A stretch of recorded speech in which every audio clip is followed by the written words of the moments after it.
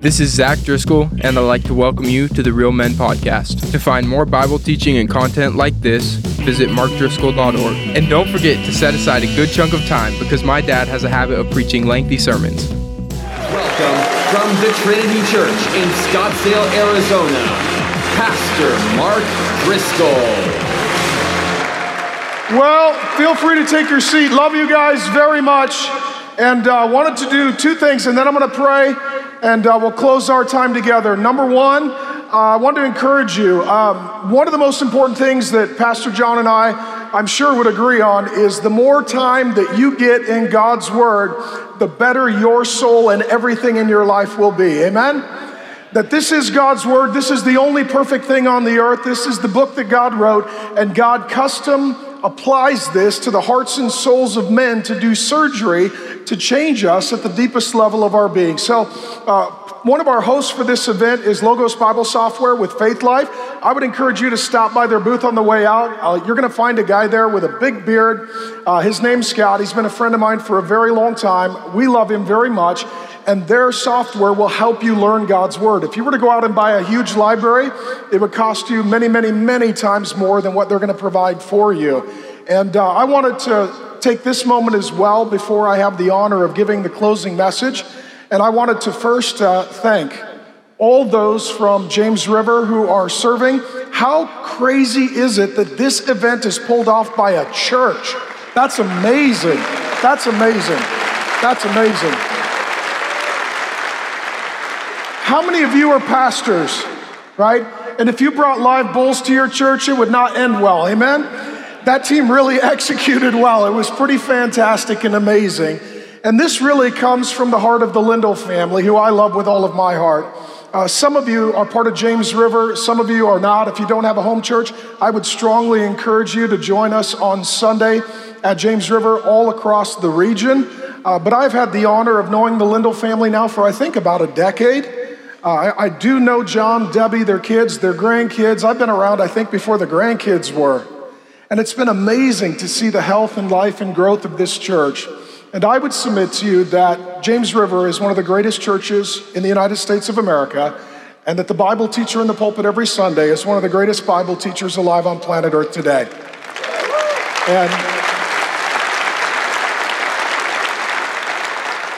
And Pastor John has preached through every single verse of the New Testament. He's an extraordinary leader and Bible teacher. And I literally was very, very emotional hearing him teach on Romans chapter 8. And so, Pastor John, I would just like to publicly honor and thank you, and wondering if you all could do the same and publicly honor and thank Pastor John Lindell and the Lindell family for me. Where did he go?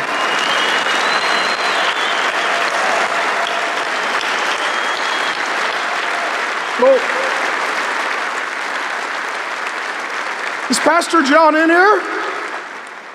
He's not here, he got raptured. We all missed it. Oh my golly. I thought he was off to the left. I'm at that age now where I can't see anything. Have you reached that age? For you young guys with bangs in sight, congratulations. Enjoy both while you have them. All right, here's what I'm gonna do. I'm gonna go ahead and pray. This will be a lot sweeter message. And I love you very much. It's an honor to be with you. I see great opportunity and hope for your life and your legacy.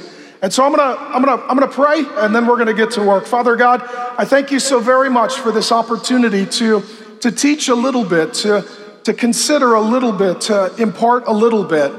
And Lord, what we don't need is just more information. We need impartation. Lord God, we need the presence and the power of the person of the Holy Spirit so that we can take the things that we learn and we can cause them not to just be lip service, but lifestyle.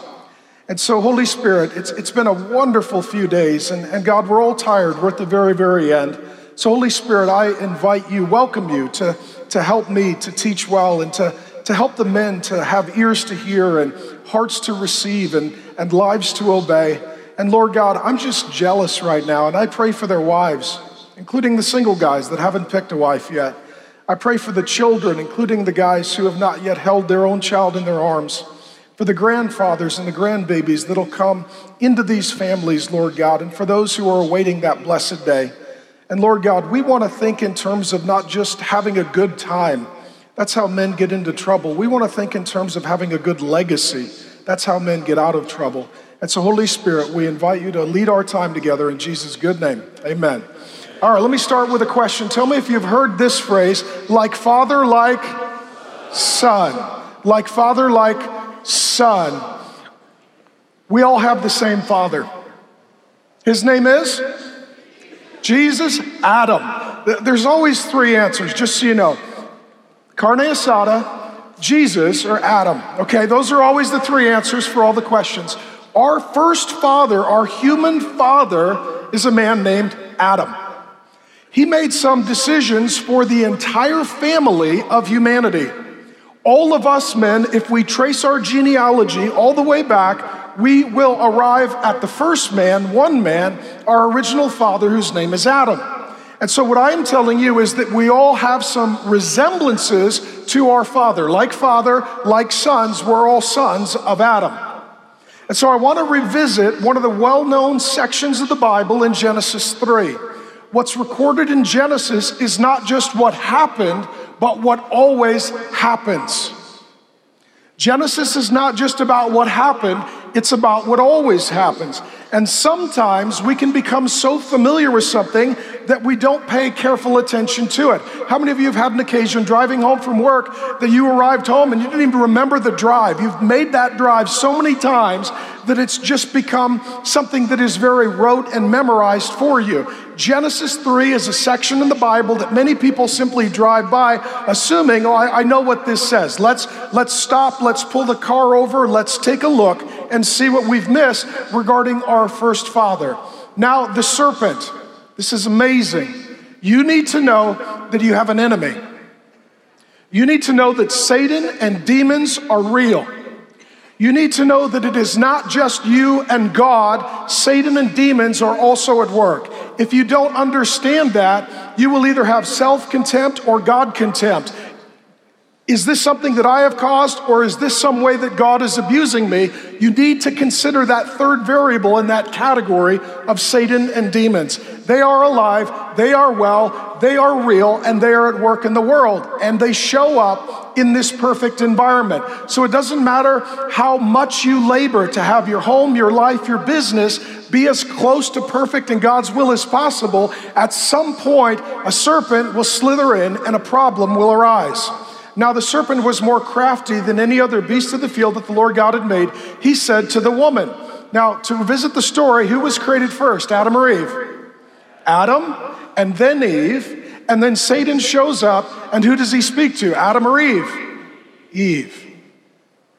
Genesis 3 is not just what happened, it's what always happens. He said to the woman, did God actually say, you shall not eat of any tree in the garden? The story goes on. She took its fruit and ate. And ate. And she gave some to who? Her husband, who was where? With her, and he ate. Satan shows up. Adam says and does nothing. Like father, like son. Genesis is not just what happened, it's what always happens. You men need to know that there are two kinds and categories of sin. There is commission, where you do the wrong thing. There is omission, where you don't do the right thing. Many men who are Christians don't understand sins of omission. Sin of omission is not leading your family spiritually, not praying with your wife, not making sure that your children have a copy of the Bible that is age appropriate for them to read, not making sure that your children are only seeing in some sort of potentially romantic way those who also know and love Jesus. What happens is many men watch things that they should be leading. They listen when they should be speaking. And what happens here, Adam's sin is not a sin of commission, it's omission. Eve's sin of commission is partaking of forbidden fruit. Adam's sin of omission is saying and doing nothing. Now don't raise your hand, especially if you're here with your dad, but how many of your dad, he didn't say or do anything? He went to work and he came home and he sat in his chair and he turned on his TV. And what he would say is, I provide for my family. You provide financially, but not emotionally, not spiritually, not practically, not relationally. There's lots of sins of omission. He's not engaged, he's not involved, he's not present, he's not leading. Then the eyes of both of them were opened, and they knew that they were naked. Before this, it said that the man and the woman were naked and felt no shame. Now, shame comes often in relation to sexuality and intimacy. Some of you men want to know, can we do this? Can we not do that? What I would say is shame is one of God's ways of telling you that you are walking outside of His will, particularly when it comes to your intimacy and your privacy and your sexuality. So they sewed fig leaves together. This is now hiding from one another. Intimacy literally means into me see. And now you can't know me, I can't know you. The problems begin for our first family.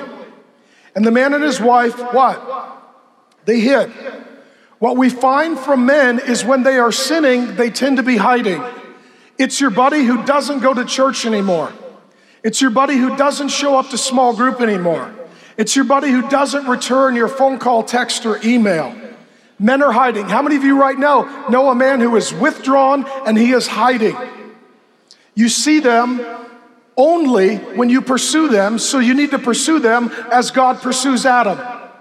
If you see a woman, children coming to church without the husband, you need to know that like father, like son, he's hiding, and you need to go seek him as the father seeks this son.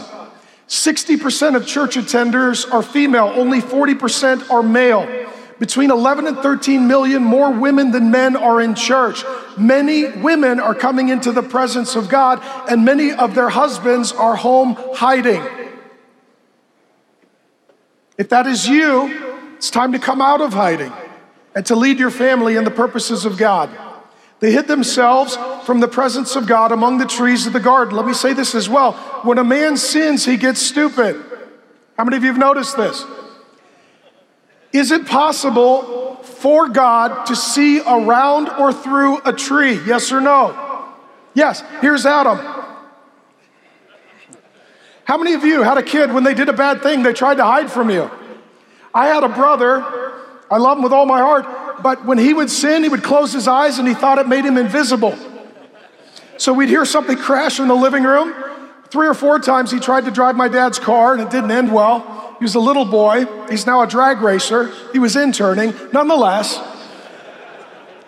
if he would do something, we would go find him and he would close his eyes and he'd be really, really still because he thought he was invisible. We had to tell him, just because you can't see us doesn't mean we can't see you.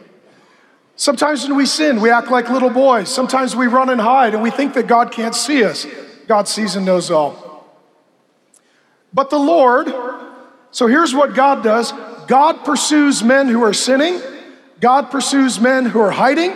God pursues men who are ashamed.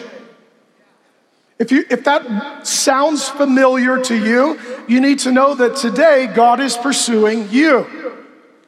Genesis is not just what happened, it's what's always happening, like father, like son.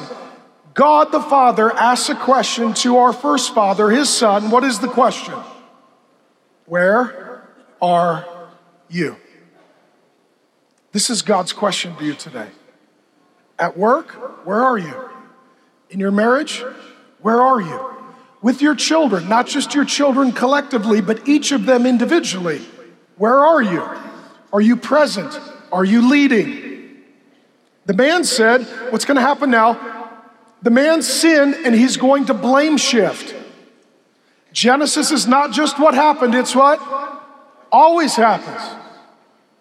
What Adam assumes is there must be a defect with the woman. And if you preach it, okay, one guy's being honest, okay, that's a start. Some men will say, I think I married the wrong woman. Let me tell, other men will ask, how do you know you married the right woman? I'll tell you, if you married her, she's the right woman, okay? That's how you know. That's how you know. Adam sins, God shows up, and he blame shifts. He says, the woman. God, you're great. I'm great. We were great. Woman showed up. This must be the complex variable. Right? Everything has gone south since this girl showed up. Right? See, you chuckle because you're single. The married guys are all weeping right now. They know this isn't funny. This is painful. The woman whom you gave me. God, you only made one. I hope this is a prototype. Still seem to have some bugs in the system. I feel like a victim here. You made her, she's defective. You two figure this out. I'll be praying for you both. She gave me fruit of the tree and I ate. Even if your wife wants to sin, you're still responsible for her sin as well as your sin. Let me tell you 5 things. Number 1, this war in Genesis 3, it started in heaven. Satan showed up and he tried to recruit angels to become demons in rebellion against God. And then God has a battle against Satan and demons, and Jesus says, I saw Satan cast down from heaven, so the battle now comes to earth. Let me tell you this, Satan is trying to recruit men to join his demonic army. Satan is trying to recruit men to join his demonic army. When temptation shows up, when lies are told, when deception removes that intimacy with God, you need to know that you are a soldier in the middle of a battle, and that this life, my friend, it is not peacetime, it is wartime. And that ultimately that recruiting of demons has now come to include the recruiting of men. And some of you know that Satan has been recruiting you. Number 2, the storyline of the Bible is wedding, then war. Satan didn't even show up until Adam and Eve were married. You single guys, let me just give you a tall, cold glass of reality. A lot of you single guys, you're like, I'm struggling. I can't wait till I'm married and then things are better, okay? You read Genesis 3, you're like, we're just gonna be naked and eat fruit and she'll never sin. Let me tell you, that day's over. That was one day, that day's over, amen? You won't even understand battle until you get a bride. Satan doesn't even show up until the honeymoon. Number 3, this will be controversial because at this point, I haven't said anything controversial, and I wanted to make sure I had at least one controversial point. Okay? In our culture, the question is, will the man lead the family or will the woman lead the family? According to Genesis 3, the question is this, will the man lead the family or will the devil lead the family? If you don't lead your family, it will have a leader. His name is Satan. He is a serpent. He comes to steal, kill, and destroy. If you don't lead your family, he will. Number 4, you can either use your energy making excuses or use your energy to make plans. Adam is confronted by God. Adam doesn't have a plan, he makes an excuse. So God makes a plan. As a man, you can waste your energy making excuses, or you can invest your energy making some plans. Here's my most important point. My question to you is this. It's not a trick question. Who sinned first, Adam or Eve? Eve. When God came to hold them both accountable, who did he call for first? Adam. Why? He's the head of the family. He's the head of the family. Eve sinned first, and she is held accountable. Adam sinned second, but he is held firstly accountable because he is the head of the family. Now, this is a little complicated, but I want you to think biblically and categorically. The language of the Bible is that our relationship with God and our wife and our kids is a covenant, and a covenant has a head. Here, Adam is supposed to be the covenant head of his family. I'll read it to you from Malachi 2 about your covenant relationship with God. We're going to talk about covenant and headship. So he asked the question, Malachi 2, have we not all one Father? Has not one God created us? Why then are we faithless to one another, profaning the, what's the word? Covenant. Your relationship with God is a covenant. I'll explain this in a moment. It's a covenant.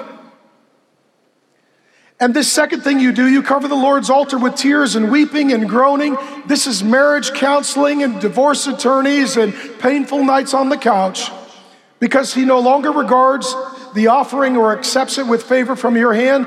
And you say, but why does he not? Because the Lord was a witness between you and the wife of your youth, to whom you have been faithless, though she is your companion and your wife by what? Covenant. Only in the Bible can you learn this. The world in its wisdom does not know God. Do not be conformed any longer to the pattern of this world. Be transformed by the renewing of your mind. To understand your relationship with God, you need to understand it's a covenant. To understand your relationship with your wife, you need to understand it's a covenant. To understand your relationship with your children, you need to understand it's a covenant. Every covenant has a head. Salvation is called the new covenant, and Jesus Christ is the head of the church. He is the head of the new covenant. And then in the family, it says that the head of every man is Christ, and that the head of the woman is the man. This is what it says in Ephesians 5:23. The blank is the head. Who is that? The husband is the head. Here's what it doesn't say. It would be a good thing if the husband was the head. Here's what it doesn't say. Depending upon what the latest psychology and sociology dictates, it may be okay in certain cultural conditions for the man to potentially be the head. What it doesn't say is if a guy doesn't like responsibility, he doesn't have to be the head. What it says is the husband is the head. The question is not, are you the head of your family? The question is, are you a good head or a bad head? The question is, are you doing your job or not doing your job? So the way God sets it up, the head of the new covenant is Jesus, the head of the church is Jesus, the head of every man is Christ, and then the head of the woman is supposed to be Christ and her husband. What this means is that the man is to love her like Jesus loves her, serves her like Jesus serves her, protects her like Jesus protects her. To be the head is to be like Jesus Christ to women and children. You're not the bully, you're not the boss. That's not Christian thinking, that's not biblical thinking. When we look to Jesus, we see humility, we see service, we see sacrifice, we see giving, we see generosity, we see selflessness. This is what a head looks like. So let me explain covenant. The language of the Bible uses the language of covenant frequently, hundreds of times. A covenant is a loving agreement that binds people together relationally. In the Bible, the Old Testament uses a Hebrew word called hesed. It means covenant love, loving kindness, mercy, steadfast love, loyal love, devotion, commitment, loyalty, reliability. Let me say this, if you have a daughter and someday she wants to get married, you want a man to have a covenant heart, amen? Toward your little girl. The Jesus Storybook Bible says it this way, it is God's never stopping, never giving up, unbreaking, always and forever love. When it comes to the covenant and the covenant head, the principle you need to understand is this, singular headship, plural leadership. In the Trinity, the Father is the singular head, the Father, Son, and Spirit are plural leadership. In the government of home, the mom and the dad are plural leaders. That's why it says, honor your mother and your father, obey your mother and your father. You, if you are married, you and your wife are plural leadership, but you're singular headship. This is the way the world works. When a business struggles or fails, who's held responsible? The CEO or the president. When a sports team struggles, who's held responsible? The head coach or the owner, the highest authority. When a military unit struggles or fails, who's held accountable? The highest ranking officer. When a nation struggles or fails, who is held responsible? Well, it's the president or the king, depending upon the government. To be the head means you bear first and additional responsibility. First and additional responsibility. So when Adam sins, God shows up, holds him firstly responsible, and he bears additional responsibility because he is the head. So let me give you a concept here. To be a good head, you need to understand the difference between fault and responsibility. Fault and responsibility. In your family, with your wife and children, there will be things that are perhaps not your fault. Right? It may be completely against what you've taught, what you've encouraged, what you've prayed for, what you've modeled. Even if it's not your fault, it's still your responsibility. When men don't take responsibility, then we need more police officers, then we need more prisons, then we need more laws, then we need more jail cells. The cultural crisis that we have is a lack of men who are loving Christ-like heads of their home, taking responsibility even for the things that are not their fault. Now,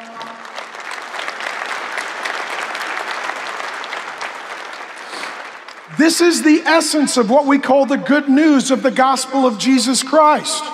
He is the head of the new covenant. So let me ask you this. I'll ask you a couple questions. Am I a sinner? Okay. You can even be more enthusiastic. Am I a sinner? Yes. Is any of my sin Jesus' fault? No. Did Jesus make it his responsibility? Yes. He went to the cross. He paid a price.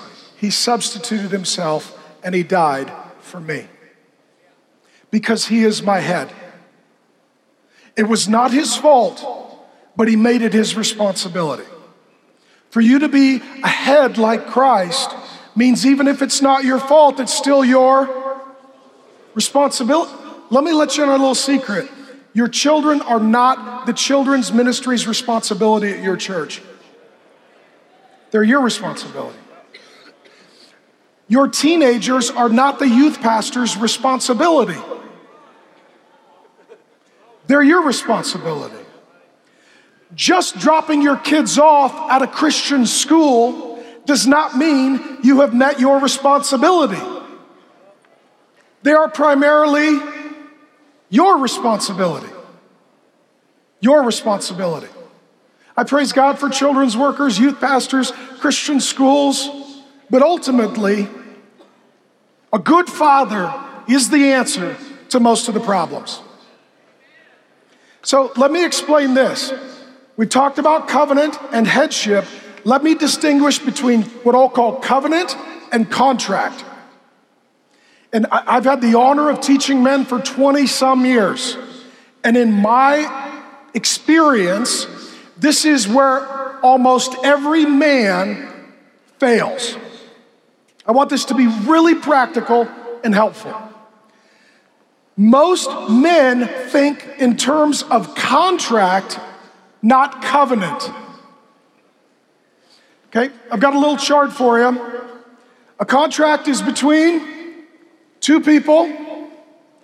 A covenant is between three people. It includes you, maybe your wife, and God. In a contract, I seek my will. How many of you negotiate contracts for a living?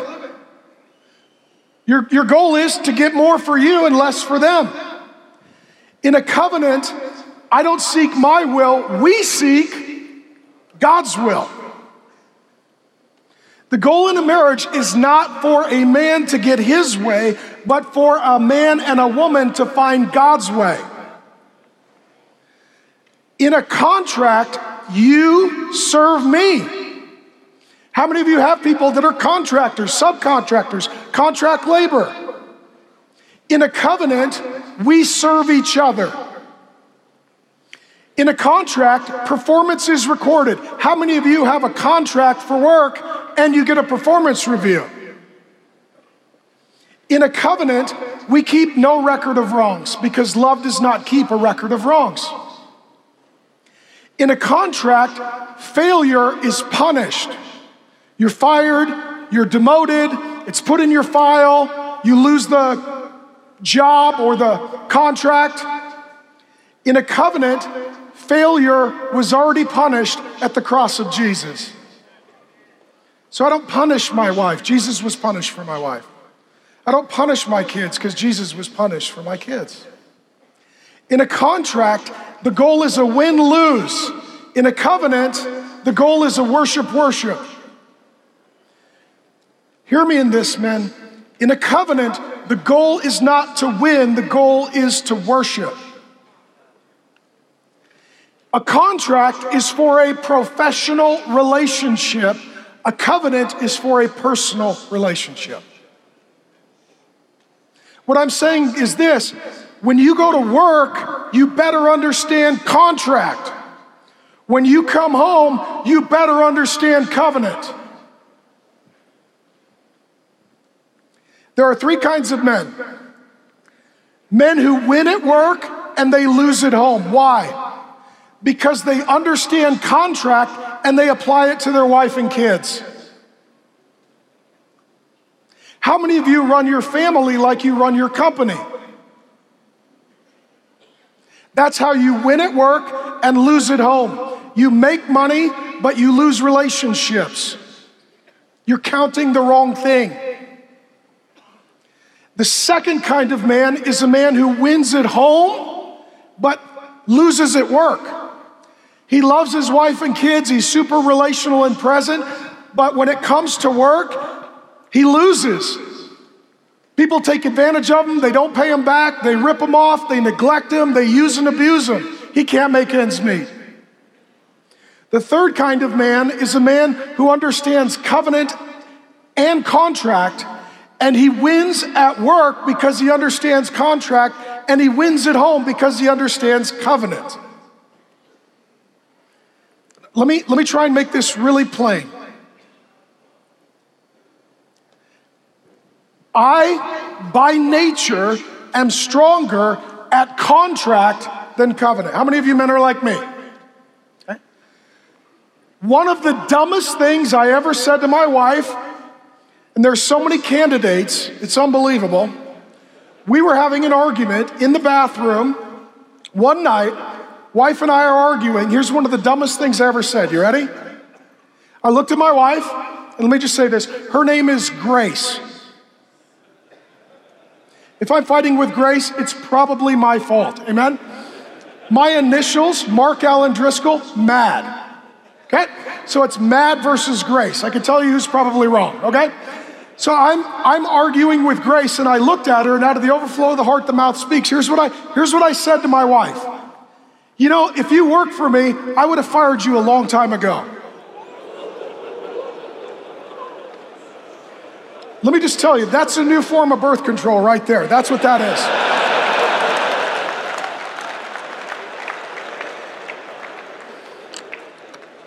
Oh, my petite blonde wife looked at me and she said, that's the problem with this relationship. I don't work for you. Well, right, like, okay. She said, I'm your wife.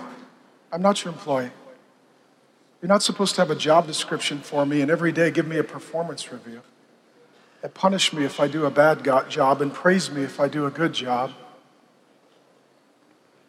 She said, honey, if you think like that, someday you're going to find another girl who's going to perform better for less investment. And she said, I'm not an investment, I'm a wife.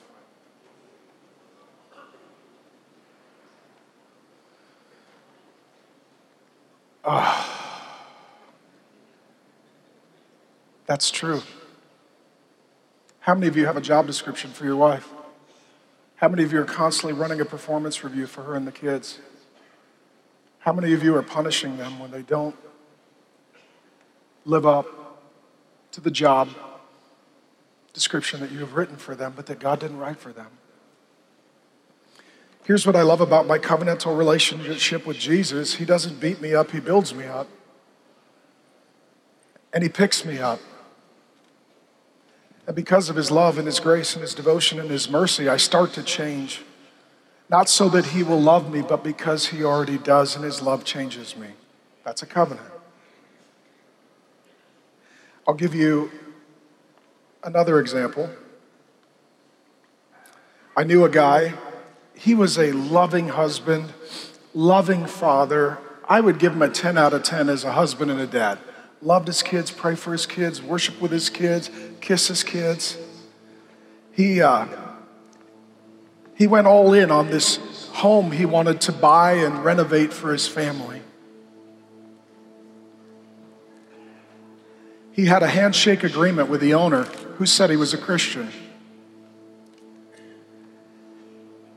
And once he completed the project, doing all the work out of his pocket, he thought that the home would be transferred into his name. Instead, he got an eviction notice for he and his family. And the owner of the home said, it's my property, you're evicted. This man literally called me up and he was frantic. He's like, I put all my money into this home. I put all my investment in this home. I was supposed to work on the home and renovate the home and then move my family into home, and this was to be our home. And he said, now the man's taking the home and he's taking our entire life savings. This is going to bankrupt my family and we're going to be homeless. I asked him, what does the contract say? He said, Pastor Mark, I didn't have a contract. He said he was a believer. I thought I could trust him. I just shook his hand and looked him in the eye and I thought we were good. You need to understand contracts so you can win at work and provide for your family financially. You need to understand covenant so you can provide for your family spiritually and emotionally. I'll close with one more story. Some of you may ask, what does it look like to think covenantally, not just contractually? Some years ago, I've got 5 kids, 3 boys, 2 girls, 13, 15, 17, 19, and 21. We didn't have a chart, just every other year, somebody with our last name showed up and we loved them, okay? My 3 boys are here, my 2 daughters are with their mom on the way up to the stage. My 21-year-old daughter asked if she could borrow my Jeep to go up in the mountains. So she's filled with the Spirit and having a great day. So that's a joke. Nonetheless, when the kids were little, Gideon's here, he's 13. I don't think he was born yet. Calvin's here, he was really little. Zach is 19, he was a little guy. I was in the pool with the kids and throwing them around. And at one point, it's just me in the pool with my oldest daughter. She's now 21. At the time, she's maybe 8 or something like that. And I keep doing the dad thing, flip her up, flip her up, flip her up. Ah! Well, next thing you know, we're the only 2 in the pool. And this teenage girl comes to the pool wearing what I guess is a bikini, but there was not much there. Teenage girl. She has 1 boy on each arm. She jumps in the pool. 1 boy swims over to one corner of the pool, sort of flirtatiously looks at her. The other boy swims over to the other side of the pool, flirtatiously looks at her. She's in the middle. She's looking at one, she's looking the other. It's awkward. She swims over, totally surrounds one boy and starts kissing him very passionately. And then she swims to the other side of the pool and does the same thing to the other boy. My little girl, who's about 8 at the time, swims up to me. She watched the whole thing.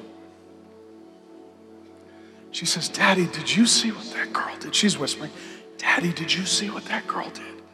I said, yes, I did, sweetheart. I said, what do you think about that? She said, it's really sad she doesn't have a better daddy.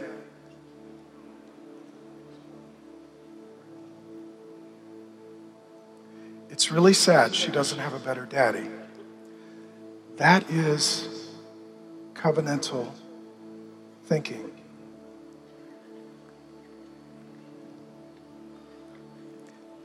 We're in Springfield, Missouri.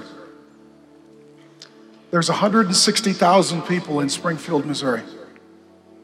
That means about 80,000 of them are men, males, young and old.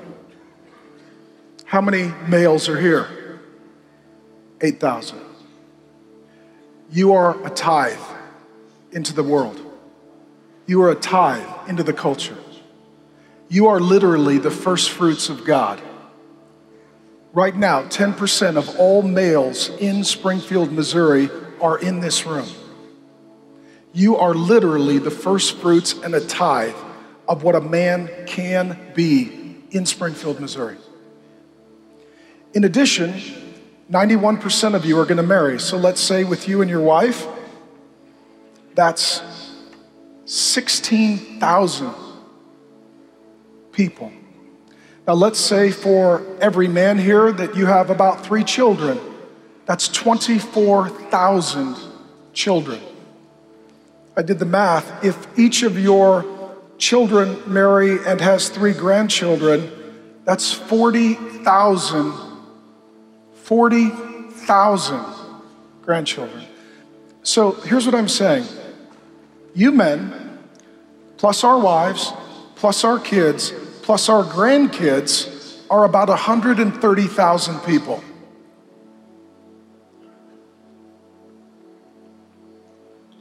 $130,000 people. And what I am looking at are their heads. And I'm excited for you because I know you're going to tell them about Jesus. And I know you're going to pray for them. And I know you're going to lead them to church. And I know you're going to lead them to Christ. And I know you're going to buy them a good copy of the Bible. And I know that when you sin, you're going to apologize and ask their forgiveness to heal up their bitterness and hurt. And I know that when they fail, you're going to forgive them and you're going to love them and you're going to bless them because that's how Jesus, your covenant head, has treated you. I want to thank you for joining us. It's an honor to be with you. You are the men of God. You are the only hope that this world and culture has, and you are the only head that your family has.